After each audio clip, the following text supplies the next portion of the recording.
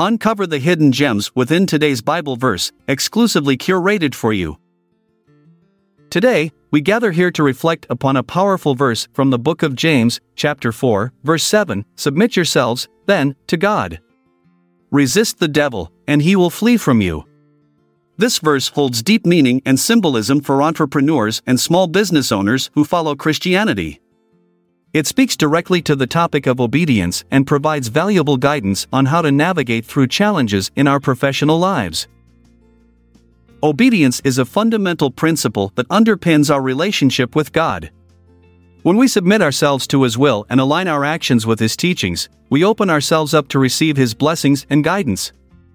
In the context of entrepreneurship or running a small business, this means acknowledging that God is ultimately in control of our success. In this verse, James reminds us that resisting the devil is an essential part of submitting ourselves to God.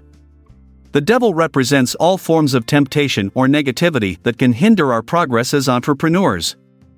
It could be fear, doubt, greed, or unethical practices that may seem tempting but ultimately lead us astray from God's path. As Christian entrepreneurs or small business owners faced with various dilemmas or questions in our professional lives, whether it be deciding on partnerships or making financial choices, this verse offers profound wisdom. Let's consider an example. Imagine you are a small business owner who has been presented with an opportunity for rapid expansion by partnering with another company known for its questionable ethical practices. On one hand, this partnership promises significant financial gains in the short term. However, it goes against your core values as a Christian entrepreneur. In such situations where we are torn between worldly gains and remaining faithful to God's principles for conducting business ethically and responsibly, James' words provide clarity. Submit yourselves then to God. By choosing obedience over immediate gains driven by temptation or compromise on ethics, we demonstrate trust in Him as well as commitment towards building businesses rooted in integrity. Resisting the devil, in this scenario, means standing firm against the allure of unethical practices and making choices that align with God's teachings. It may not always be easy to resist the devil's temptations, but when we do so faithfully, James assures us that he will flee from us.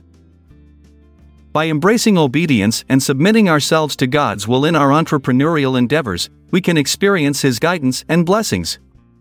This verse reminds us that success is not solely measured by financial gains or worldly achievements, but also by the faithfulness with which we uphold our Christian values.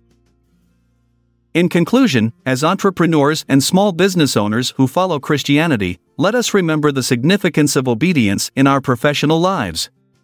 By submitting ourselves to God and resisting the temptations of worldly gains or compromises on ethics, we can build businesses that honor Him. May this verse from James serve as a guiding light for all our decisions and actions as we navigate through the challenges of entrepreneurship with faithfulness and integrity.